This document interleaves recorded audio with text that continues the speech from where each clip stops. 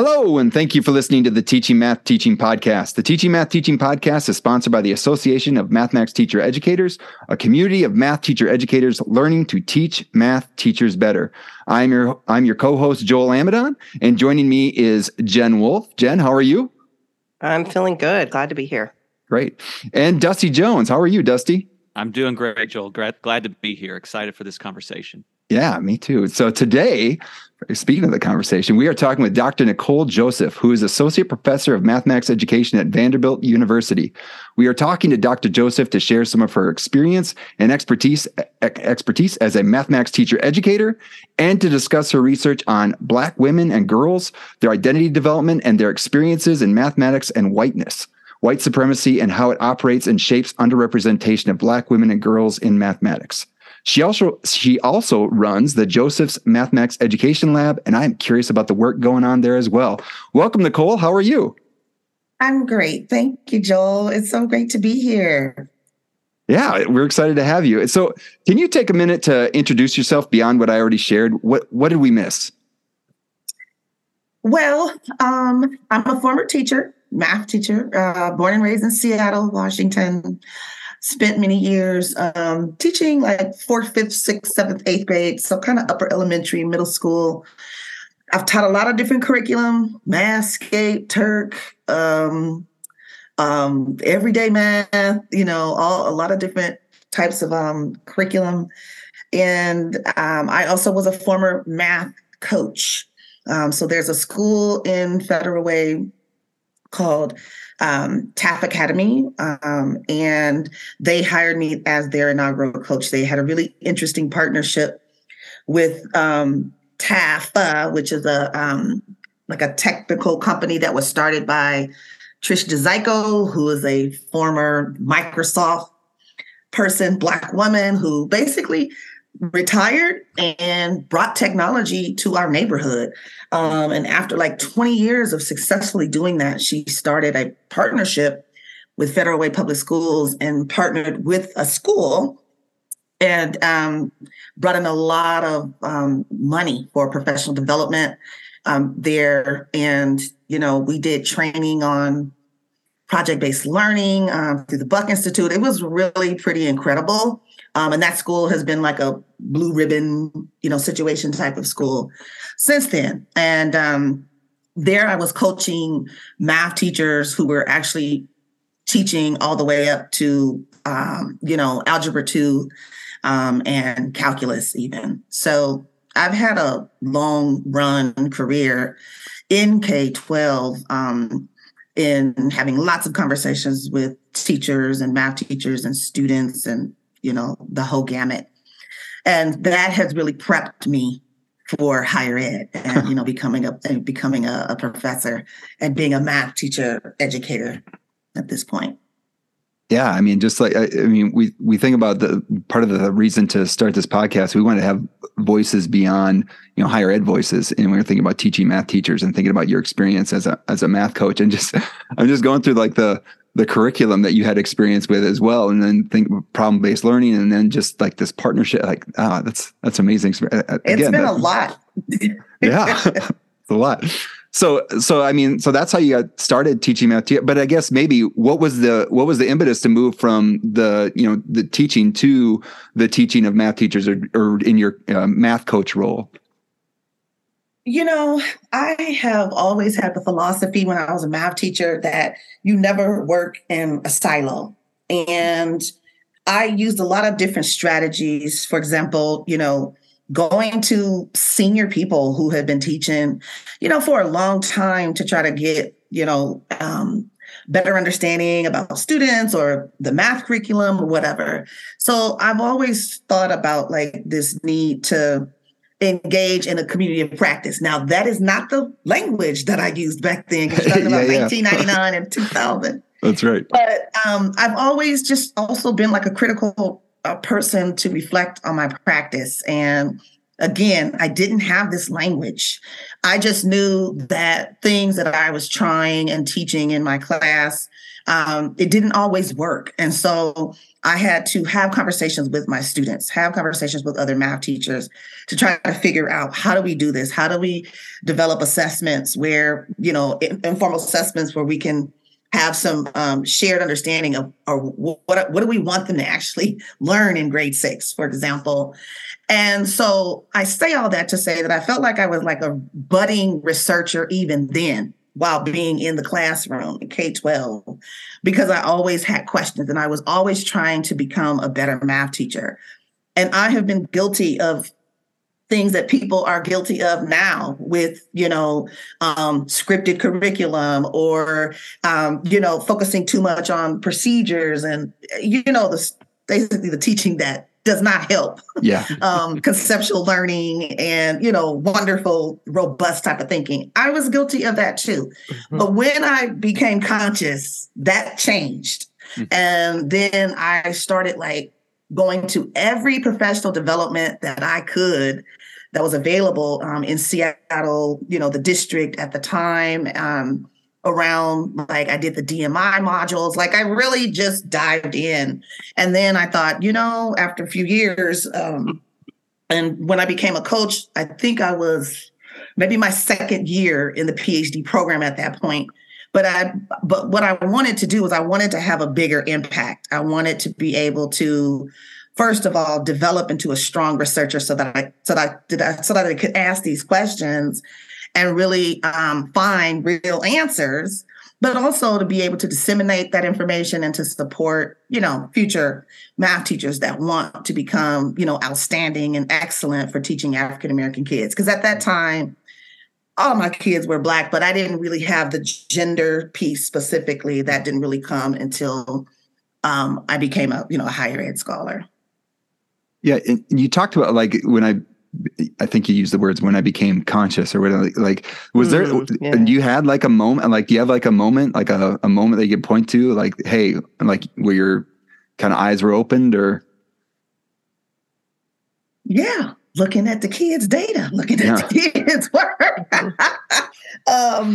looking at the kids' work, and just conversations.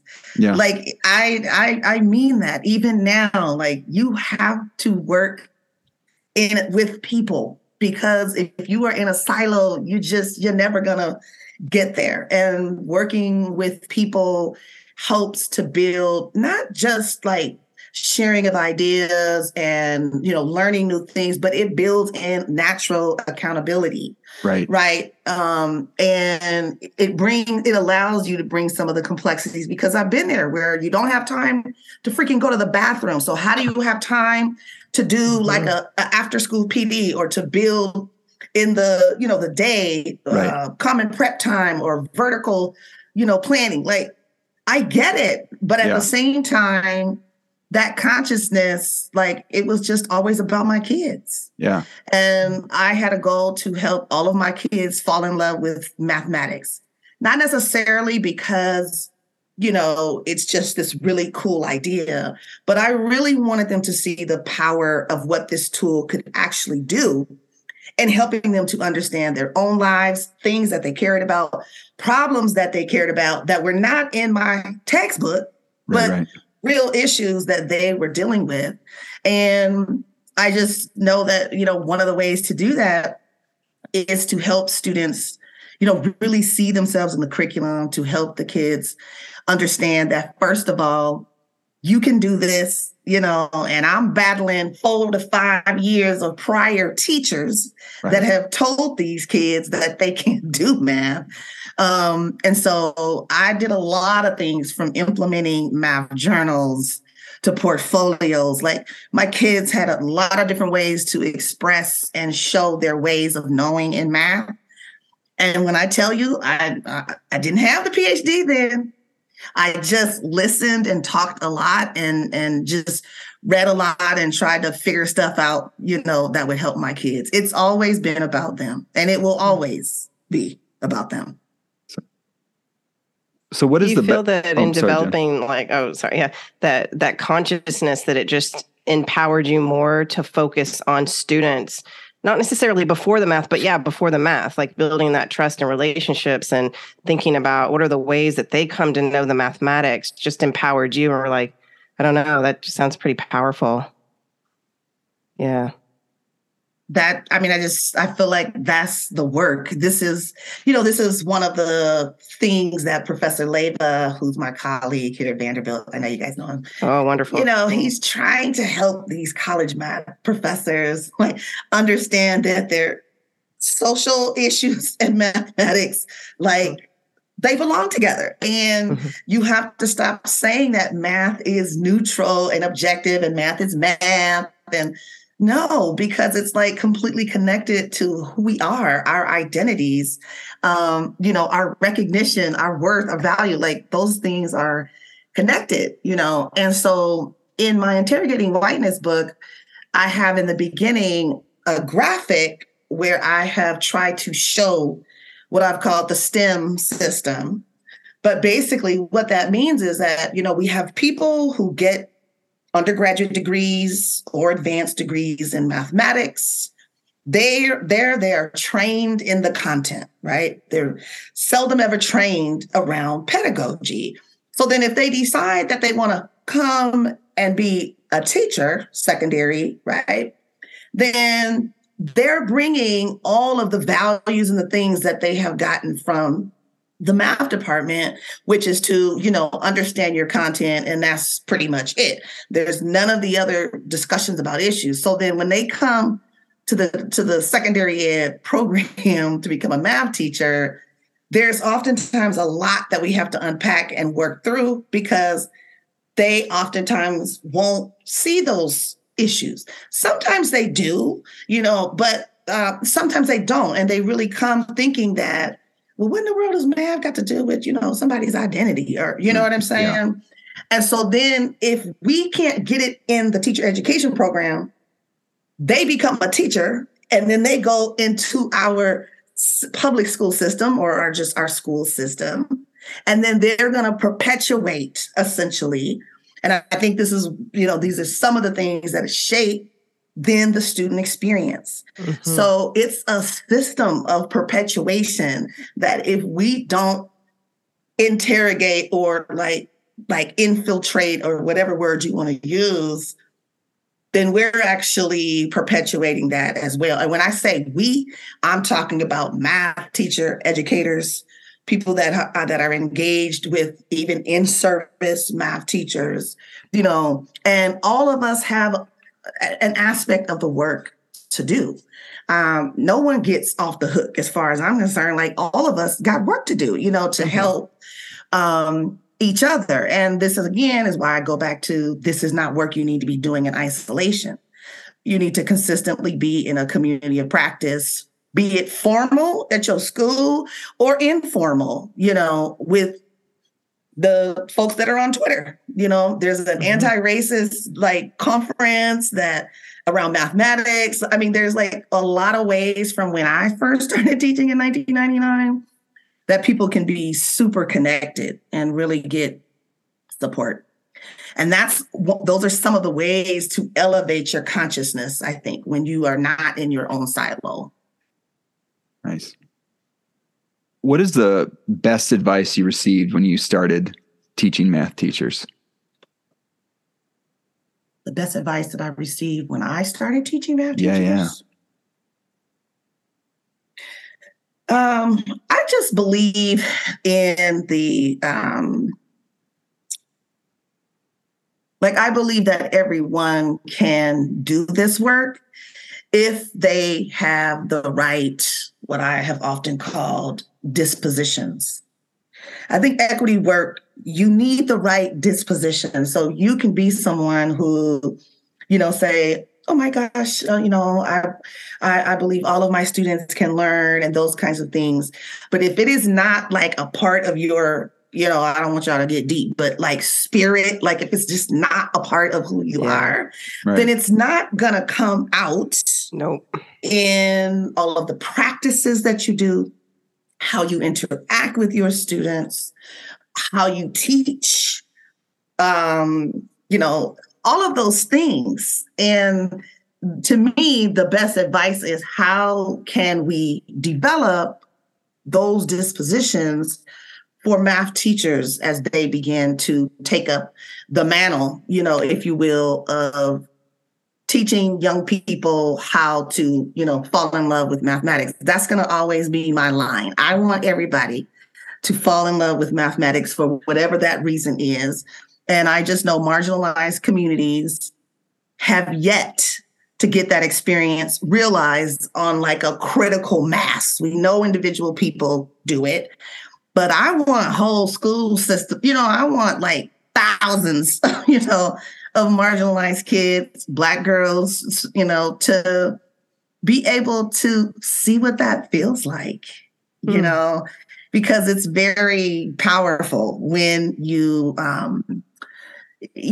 see how math is just like amazing and awesome, and I try to, tell people how amazing math is, but then sometimes our systems, just sort of like, it's like we stomp it out of our kids because we're so into the scripted curriculum. We got to take the test. I mean, it's hard.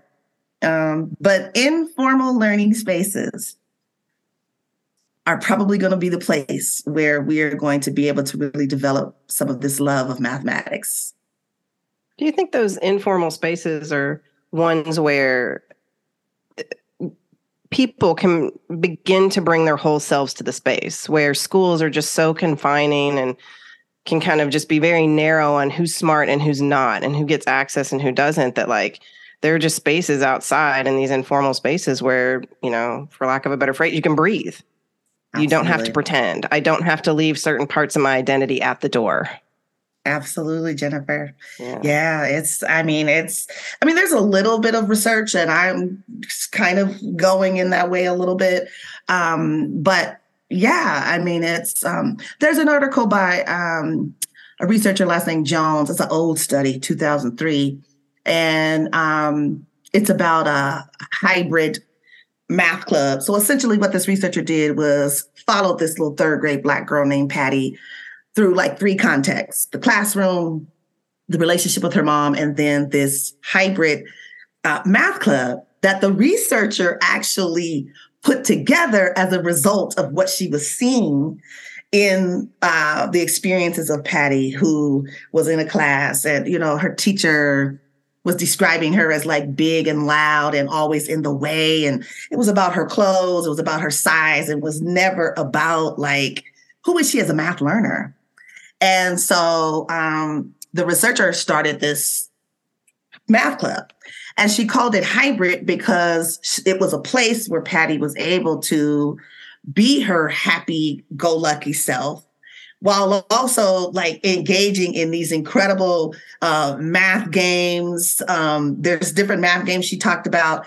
And Patty just like lit up and was like doing crazy logic puzzles and you know what I mean? Because she was able to like fully be who she was without trying to take on a particular identity that gets knighted, if you will, or, in our regular school setting. So it's informal learning spaces are, I believe that's going to be the way of the future for marginalized kids to be able to shine, if you will, in mathematics. That sounds great. I really like this idea of this informal learning spaces and how we can try not formalize them, but try to get those activated throughout places so students can have access to that. And some other phrase that you mentioned earlier got me thinking. You said you wanted to help your students see themselves in the curriculum. And so maybe that's moving out of the informal space into a formal space where there might be a curriculum, or maybe not. But can you share a little bit more about some successful ways you've helped students see themselves in the curriculum? Well, when I say that, I think of curriculum as something super broad. Okay. Not just the teacher's manual or the student manual. Yeah. I see curriculum as whatever the big ideas or experiences, tools that you want to use in order to, help support students become, more engaged in mathematics. And so you can see naturally if I'm working from that type of definition, then I think it's a little bit easier to help students to see themselves, like in the curriculum. So that could be through a product, that could be through a process of how they are, engaging with Math Talk or whatever. Okay. You see what I'm saying? Like interactions. Yeah. So I'm thinking about it more broadly. That's great. Well, anything we can do to help students kind of interact and I like your phrase, fall in love with math. I mean, when you're going to develop a relationship with a person, you've got to spend time with them. Yes. You've got to see how that interplay goes. The same goes with mathematics, I think. Yeah. Yeah. Yeah. And let me just say for the record, I'm not talking about, some people think when you say see themselves in the curriculum or relevance or whatever, that we're just changing names and math problems. Like that's not what I'm talking about. Yeah. Honestly, I've written about this, Danny Martin, y'all know who Danny Martin is. He, he's like, we need to tear down the whole system, refusal, because this is not working. And I am like right beside him in that moment. I am also inside a broken system. And I think that's like the teacher part of me that never wants to give up because kids show up on Monday. So it's like, I also want to work in the space of a broken system to help teachers think about, all right, the system is whack. Ain't nothing we can really do about that in a lot of ways. But what you can do is what is actually happening in your classroom. So I'm not even necessarily promoting that, there's like a new math that has to happen in order for Black girls to become strong mathematical thinkers. That's not my lane. I wouldn't even know what to do. I'm like, I was trained on probably the same stuff y'all was trained on, algebra, geometry, algebra 2, like, you know what I'm saying? Right. But I'm saying even with the curriculum that we have, and let me not say the curriculum, the math topics, or how we organize schools around like these ideas, that even starting that with the basic, there are ways to integrate that with notions of like identity and consciousness and all of those things while you're still using this, regular curriculum, if you will. And that's what I have been seeing for Black girls in my work, is that they're not even getting access to like robust learning instruction or ambitious learning instruction or, math instruction. They're still, experiencing worksheets, which is why I like tweet about that. I'm like, stop using worksheets as the main learning activity. So there might be a moment when you need to use a worksheet. There's nothing wrong with that. But if that is like the main way that, the kids are learning, like that's not okay. And Black girls feel like their intellect is erased or, that they're not being challenged. They're like, Lord, can we go out and play a game or, can we do something that's more active? And, in the small studies that I've done, that's their experience. And so you can see the bar is kind of low, right? So I'm trying to like, how do we level up with the curriculum that you have with also these other notions around like, what does it mean to be a Black girl? What is Black girlhood? How does that change the space in the classroom when you're learning mathematics? So, I feel like, it can be a lot of work, but I'm not even trying to say get new math. I'm like, use the stuff that you have and then let's level it up to some real rigor, so the girls can, have different opportunities. Well, I'm going to switch some things up, the questions up a little bit, because I think it feels like we're rolling here. So in your bio, you talk about two different lines of inquiry, Black women, and we've touched on them, but A, Black women and girls and their experiences in mathematics, and B, whiteness and white supremacy and how it operates and shapes underrepresentation of Black women and girls in mathematics. So, we position this podcast towards beginning math teacher educators. Are like, well, what does this mean to do this thing? I know how to teach math, but now I'm teaching math teachers. So for beginning math teacher educators, what would you want MTEs to know as they step into those roles for teaching math teachers? And so what of your work or other work would you point them in order to learn more? So I definitely will be recommending my book. I have a whole chapter on what does transformative teaching for Black girls looks like. So it's kind of two things. One, they need to understand how has math as a discipline, but also the ways in which we have come to understand what does it mean to even teach mathematics and learn mathematics. They have to interrogate those things in terms of who has actually benefited from that type of pedagogy or whatever that is. And there's a lot of resources at this point where people can talk about how the ways that we have taught and all this kind of thing, how it leaves out really a lot of people, right? Yeah. Except for folks that kind of whose socioeconomic and values and social capital and all that kind of stuff is in alignment. Cracking the Code is a really great paper they should read by Zeffenbergen, because she literally walks through test exams and even questions in math curriculum, how that is aligned with a particular type of social capital. And if people's social capital is not there, we judge and we say that you're bad, you're not smart. But she says, no, we need to change that.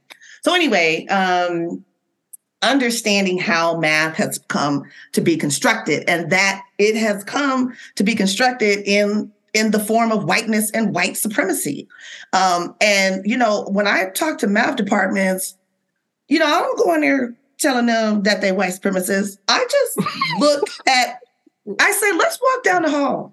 Let's just look at the pictures that are up on the wall. Who do you see? Can you describe them? Who are they? What are their math contributions? Where are they from? I ask a lot of questions, and the aha moments come on their faces, right? And I think new math teachers have to understand that when I say whiteness and white supremacy, I am not talking about Ku Klux Klan in the woods. That's not what I'm talking about. I am talking about everyday choices, decisions that we make as math teachers that are perpetuating a particular type of pathway that has been constructed since day one in alignment with white values. And if we're not disrupting that, we're perpetuating that. I have to help people understand that when you do certain things, you're perpetuating. And I started this podcast at the beginning to say, I have been guilty too, right? So this is why you have to interrogate. So I think one, understanding how math has come to be constructed and be able to really unpack that and talk about. So what are going to be some things that I'm going to try to do to disrupt that? We don't expect them to dismantle this system because it's too old, and they're not going to do that. Yeah. But if they can just disrupt something and have the marbles flow in a different type of distribution, that is good work. And just to keep doing that. I think the second thing is, so for me, it's about Black girls. So, I want people to really get to know, what is Black girlhood? And if you don't really have time to read stuff, although nowadays there's a lot of good materials that's free, that's legit, that's online, right? But the Black girls that are in your class, go on a listening tour, and see, you know, what are their dreams? What are they talking about? Like, you know, that will give a lot of help, I think, to teachers. But then again, if you're in a silo, that could be something that you start thinking through like a deficit lens. Mm-hmm. But if you're in a community of practice where, you know, maybe it's just about equity broadly, and you guys are trying to think together about like how to not come from deficit frames, maybe there's an opportunity for you to like bring back some things to kind of have a conversation. And then I tell students all the time, I mean, teachers all the time, pre-service teachers and in-service teachers, bring your students into the problem-solving process. There is no reason why you should be banging your head, scratching your head when you have the horses in your class. So ask your students that might be struggling, like, what is it that you do understand? How do you know? What is getting in the way of you understanding how to do this? And when I told you I used a lot of math journals, I used a lot of those questions in my math journal, and then would do like these little conferences and stuff like that. And I tell people all the time, we're not talking about no 2 hours, you know, it's like a 2 or 3 minute conversation. But once it becomes routine, you can get through your kids quicker. You know what I'm saying? And then if you're trying to do a little pilot of like really just like your kids that are super on the struggle bus, you're generally not talking about 110 kids. You know what I'm saying? Mm-hmm. You might be talking about 30. This is if you're secondary, right? Mm-hmm. But so those are things that I think that, you know, new math teachers need to think about. Like, you know, who decided that this was going to be who decided that we were going to teach math like this? Like, really think about who made that decision and whose values do those decisions actually reflect? And how have those decisions worked for the majority of the kids that are in our schools nowadays? You know, it doesn't. But I think that's important to help them figure out that we're talking about everyday decisions and things like that. We're not talking about the crazy stuff with hoods and all that. That's not what I'm doing. I mean, like bringing them into the conversation shows that you trust that they know the ways of things that will work for them or not. And then you're in conversation with them. And if you're in conversation with them, that gets back to your point of like, do they believe my spirit in the things that I'm talking about? Like, am I walking the walk, right? And here you are trying to understand it. And in a way, check the assumptions you have about Black girls and other marginalized folks in your classroom just by asking. Just by asking and involving them in the process. I love that. That's beautiful. Well, even just think of this. I mean, the simplicity, but like the thing that it hasn't been seen is like just talking to teachers and saying like, have you asked your students what they think, and then worked hard to understand their thinking in order to, and then help, again, like you said, help engage them in the process of problem solving versus like, no, regurgitate this, just, keep doing it. Cause again, like I saw the same thing. Like when I was challenged to do a different type of teaching, that was a struggle, but then like seeing the brilliance of students coming out, that's like addicting too. And like once you start getting those conversations going, like, and exposing the brilliance of your students, like, man, that's like, you get hooked on it. And so then like you're saying, interrogating your practice and like, okay, well, what's getting in the way of you seeing that from students, and right. And like, then now how do we focus in and do the good work, and it does require that teachers are willing to relinquish power. If you're not willing to relinquish power, this type of work is just going to be challenging for you all the time.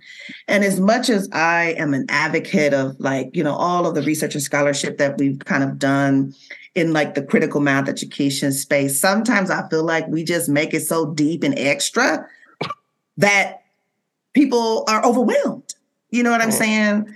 I was trained on, CGI and, but I had to figure out a way to be able to like ask some questions that were just like real, that would get to the heart of my kids, and still kind of get similar information without like going through this D protocol. You know what I'm saying? So I'm a proponent, of doing those types of things. But teachers need to know their students. I went through National Board Certification. Pillar number 1 is know your students. And that also provides the flexibility of different contexts. You're in a rural school, you're in a suburban school, you're in a, whatever your school, private school, that provides you to bring the context and to be flexible with tools and strategies and, learning activities and things that work for who? Your kids. And clearly there are like larger like themes or whatever, such as get to know your students. But the way that actually plays out and how that looks can be very different for different math classrooms. And it provides a level of flexibility that I think is, really important, because folks be like, oh my God, that won't work in my class, or, those types of things. And so I just think this is work we can't do alone. We have to support each other, and we have to be willing to open up I used to call it, when I was a coach, deprivatizing the practice. Like, you have to deprivatize your teaching practice in mathematics to like really be able to grow and get better and make sure that truly all of your students are, engaging in rigorous mathematics and, doing what they need to do to pass the tests and the rest of the silliness that's a part of our system. That's right. Right. So it sounds like, you talk about, creating those, informal spaces for kids to do mathematics, but then also thinking about like developing that community within a classroom, develop community between teachers, and figuring out how to do this sort of work. Well, it sounds like with the Joseph's Mathematics Education Lab, you've maybe creating some community there. Like, I'm curious about, I saw the webpage and looked about it. So what is the Joseph's Math Education Lab, and what goes on? What goes on there? Thanks, Joel. So the lab actually just sort of started with, like a few graduate students, when I first got to Vanderbilt, that just kind of wanted to work with me on the projects. So it's not like I went out and found funding and started a lab. It just organically just kind of happened. And they were, women of color. So right now there's 15 women of color in the lab, but I have had white students participate in the lab. So I think one of the things that makes Jamel different is, one, we're really trying to push back on like socially constructed understandings of what labs do, social science labs. So we do things like open up with not just wellness checks, but we also do something called grounding, where we share the load of bringing podcasts or short videos or texts, things that are rooted in intersectionality, Black feminist epistemologies, basically like theoretical understandings and traditions, because the lab is designed to train undergraduate students, graduate students, postdocs. It's super intergenerational on humanizing research, right? And centering marginalized people's and communities like experiences, and how do we do that in ways that's humanizing? How are we doing it in ways that are divesting from traditional research that oftentimes positions communities of color in negative ways? So that grounding has been something that's been very powerful. I am working right now with lab members to analyze data, because we are actually trying to study ourselves to see if we can elevate certain, practices or whatever it is that's really working to support, a more humanistic experience. And then also just like the self. These are, students that are in higher ed. We know that higher ed spaces can be very draining, isolating, how it is. And so I'm trying to create a space where women of color can feel like they can just be.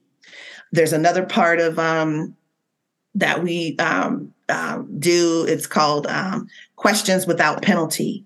So a lot of times, especially doctoral students, like there's like a certain level of like imposter syndrome where people feel like, oh my God, I should probably know what a literature review is, or you know what I'm saying? And so we have like agreements and norms that this is a space for any question to be asked without being penalized or judged. And that has also proven to be like very helpful, I think, just based off anecdotal data from, the lab members. And then, of course, we share work. People are working on a variety of different projects. Some people are working on projects that are mine, but they also have the freedom to bring their own projects to the lab to get support. We have a whole Google shared folder of like people who have like won grants, like their proposals, fellowships. Ford, Spencer, we know Ford's about to be done. Yeah. But, we are gathering materials to support these women that are in graduate programs that, that are having to publish and do conferences and, all the things so that they can be successful. And we're really deprivatizing, we are demystifying, this idea called, higher ed faculty life. And it's really just been amazing to just spend time with these amazing people. I also do something called Scholar Teas, where I just invite like great scholars from around the globe to come and just talk with us. 30 minutes. I tell them no prep. Just come and be yourself, share your experience, give us nuggets of wisdom as we're trying to make it through these PhD programs and master's programs. And then there's, of course, a lot of mentoring. So this is one of the reasons why it doesn't feel like a lot on me, because I'm building the capacity of these women who, when we get new folks or when they graduate, they've been built up. So now they're like nodes, if you will, and they are going out to, do this same sort of thing. Because I told them, we have to support each other in this work. Because of research with, there's not a lot of professors, Black women professors, full Black women professors, all those kinds of things. So the lab is very, there's a lot of different pieces to it that I, from research, my own research, have integrated while we are also learning and training, how to use ANOVA and how to, you know what I'm saying? Like we still doing, understanding. I have a residential statistician who she's getting her PhD in statistics. You know what I'm saying? So she's there to kind of help as the resident. So we're still doing those things because I'm not like naive in terms of like where I'm at Vanderbilt and the training that needs to happen. I'm just also infiltrating and integrating these other humanistic, robust things that are a part of like supporting, women of color in higher ed. It's awesome.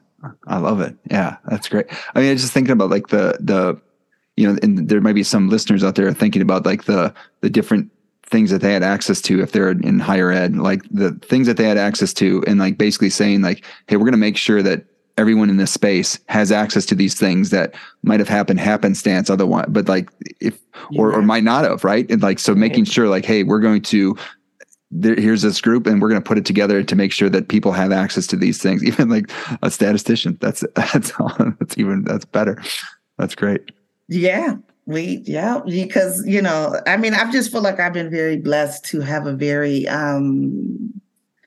like my pathway has had a lot of different contexts. And the other thing is that, I've tried to remain like humble in this space of higher ed because, as you all know, it's if you're doing well, it's a space where people are going to like elevate you and, tell you you're all that and a bag of chips and those types of things. And, there's nothing wrong with that in and of itself. I do think, though, you have to have a particular type of disposition to keep that in check because otherwise you can actually begin to engage in, practices that are actually perpetuating harm on other people. And this is what Paulo Freire was talking about, that the oppressor, once you get your level of consciousness and freedom, you got to be careful, because if you're not careful, you can actually turn around and be doing the exact same things. And so I try to also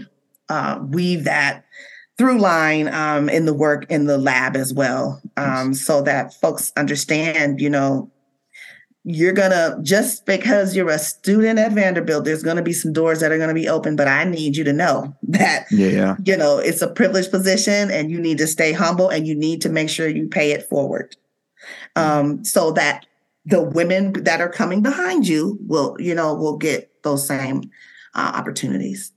Awesome. So, and I want to honor your time, but I think we've heard some great messages with this next question, but I just want to give you an opportunity to answer it. So setting boundaries and priorities in order to get the right things done and still enjoy your life.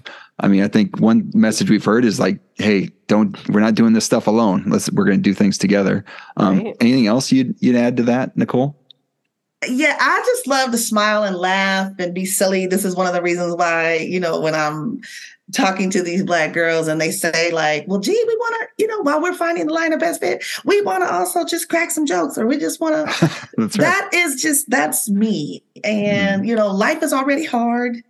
So it's like, I'm trying to find the joyous moments, and just like try to share that with other people, even when I have to have like difficult or, I call them courageous conversations, because we're all learning. And no one has the answer, because if they did, we probably wouldn't be here, right? Right. But and I do things like spend time with my family and rest, and I work out, and I do all those things.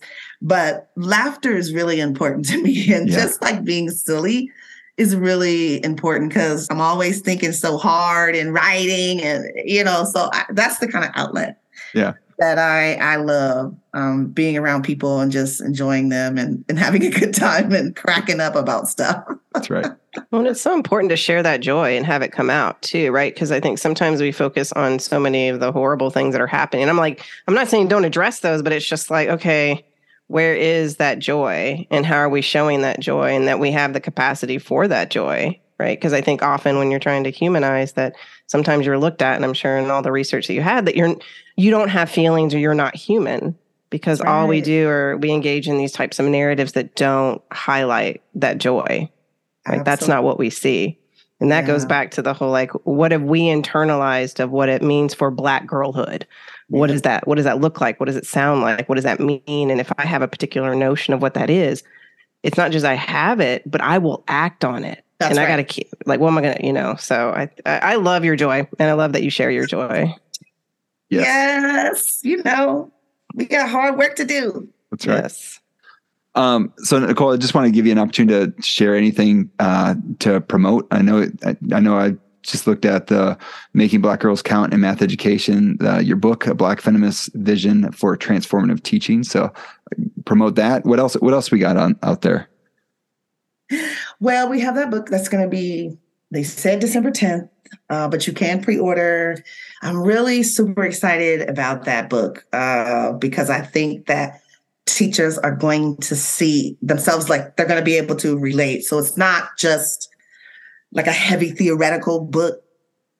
No one has time for that when you're trying to make real, changes and things like that. But I also have a new project called Measuring Inclusive Constructs of Math Identity, or MICME, that was recently funded through Assessment for Good and the ERDIF parent company.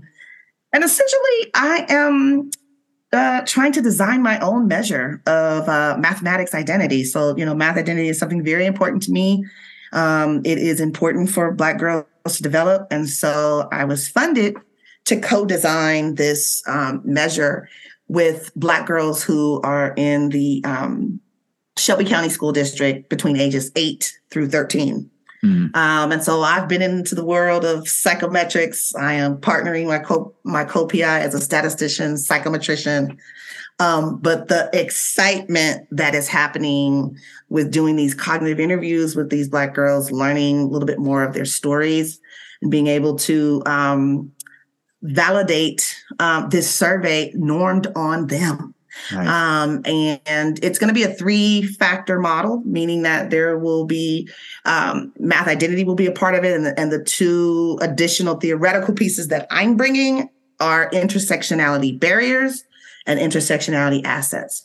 So what are those assets that Black girls are actually bringing to the math learning space that often get obscured because, you know, teachers and peers and everybody are focused on, you know, stereotypes or things that that have nothing to do with learning math, but everything to do with like the behaviors and the stereotypes and things like that. And so teachers will be able to, and caregivers, like I'm not even playing, like I want Granny to be able to read this measure and understand what can we do as a family to decrease these barriers, to increase her assets, to help her have a stronger math identity. Nice. So it's a lot of fun. It will be ready to go by June of 2023. Nice. Very good. Well, thank you so much, Nicole, for spending some time with us. This has been a pleasure. And thanks again for listening to the Teaching Math Teaching podcast. If you like what you hear, please subscribe to the podcast. We hope that you're able to take action on something that you just heard and interact with other math teacher educators. Also, did you know that AMTE has another podcast, the MathMax Teacher Educator Podcast? The MTE podcast accompanies the latest edition of the MathMax Teacher Educator Journal and has authors discuss the work they have submitted for publication to the journal. So you can find a link for that in the show notes for this episode, along with all the other great things we mentioned. So thank you.